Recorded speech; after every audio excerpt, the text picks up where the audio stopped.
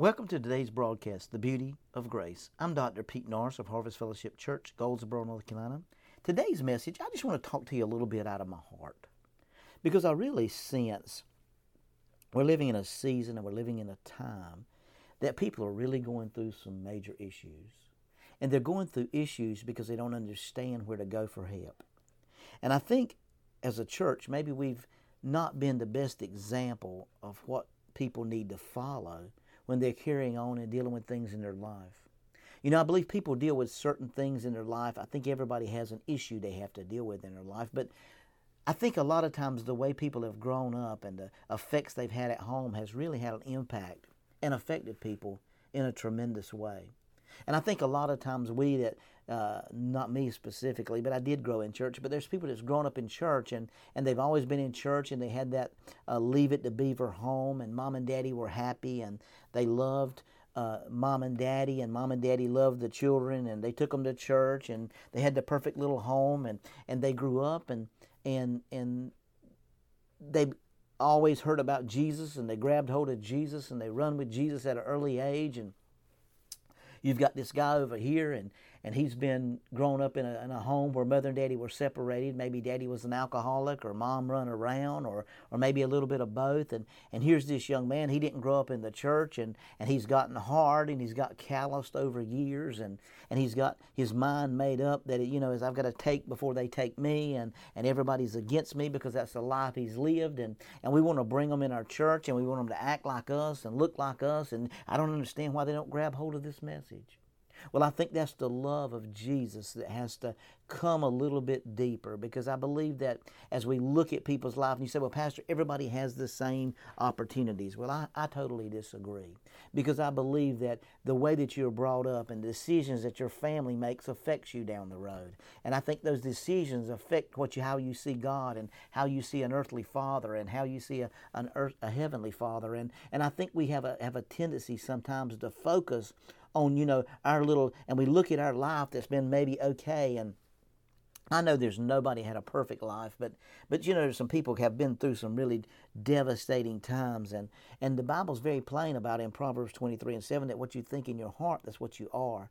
And so we've got this young man, he's grown up, and his daddy's been an alcoholic, and maybe beat him a couple of times, and beat his mother, and would come home and intoxicated, and we want to bring that young man in the church, and we don't understand why he can't grab hold of this message of grace, and why can't he grab hold that Jesus loves him, this I know, and why can't he grab hold of the message. And we walk out and we say, man, you just got to give your heart to the Lord. And I'm thinking to myself, what if we really reached out and begin to love the unlovable, and to hold the unholdable, and to really begin to pour out instead of trying to give them a message and trying to get a notch. And why don't we show them the message of grace? And I think the message, and something that really scares me with this message of grace, if I could say scare, because it really does, is that I think everybody have accepted the message of grace for themselves.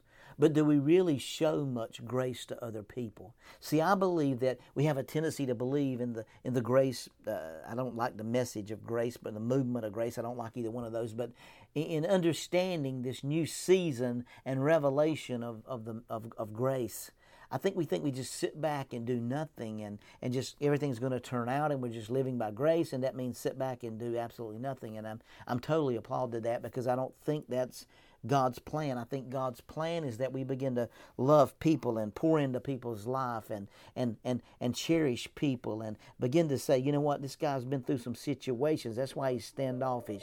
That's why he's hurting. That's why he's dealing with pain. That's why he's going through obstacles in his life, and circumstances in his life, and that's why he's dealing with issues that may seem to not bring the best revelation to him. But I realize that message of hope, that message of the mention of grace, is reaching out to a long and a better situation, because I think that we look at people and say, well, why don't they grab the message, or why don't they grab the message, or why don't they grab the message? And the reason they don't grab the message is because they haven't heard what you've heard. They haven't been brought up like you were brought up. And I think God's mercy and God's grace is much bigger than maybe we portray it to be, because I realize that people in today's society are really hurting.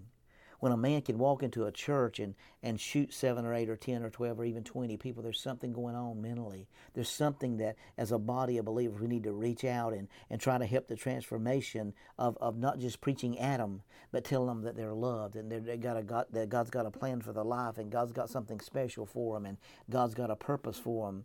And so I think those things, there's ways that seem right to us, and there's a way that is right to us. And we always want everybody to go our way, and I'm not real sure that everybody's going to go your way, because I think that Jesus just came, and if you notice who he ran to, the sinners run to him. They didn't run from him. It was the religious folks that run from him. The sinners ran to him because there was something different about this man. There was something, when the woman that was caught in adultery came running up to him, he said, "Honey, where's your condemners?" And she said, "I don't have any." He said, "Well, I don't condemn you either. Go and sin no more now." And that looks like he was correcting her, but he didn't correct her at all. What he was telling her is once she recognized him as Lord, everything had changed in her life.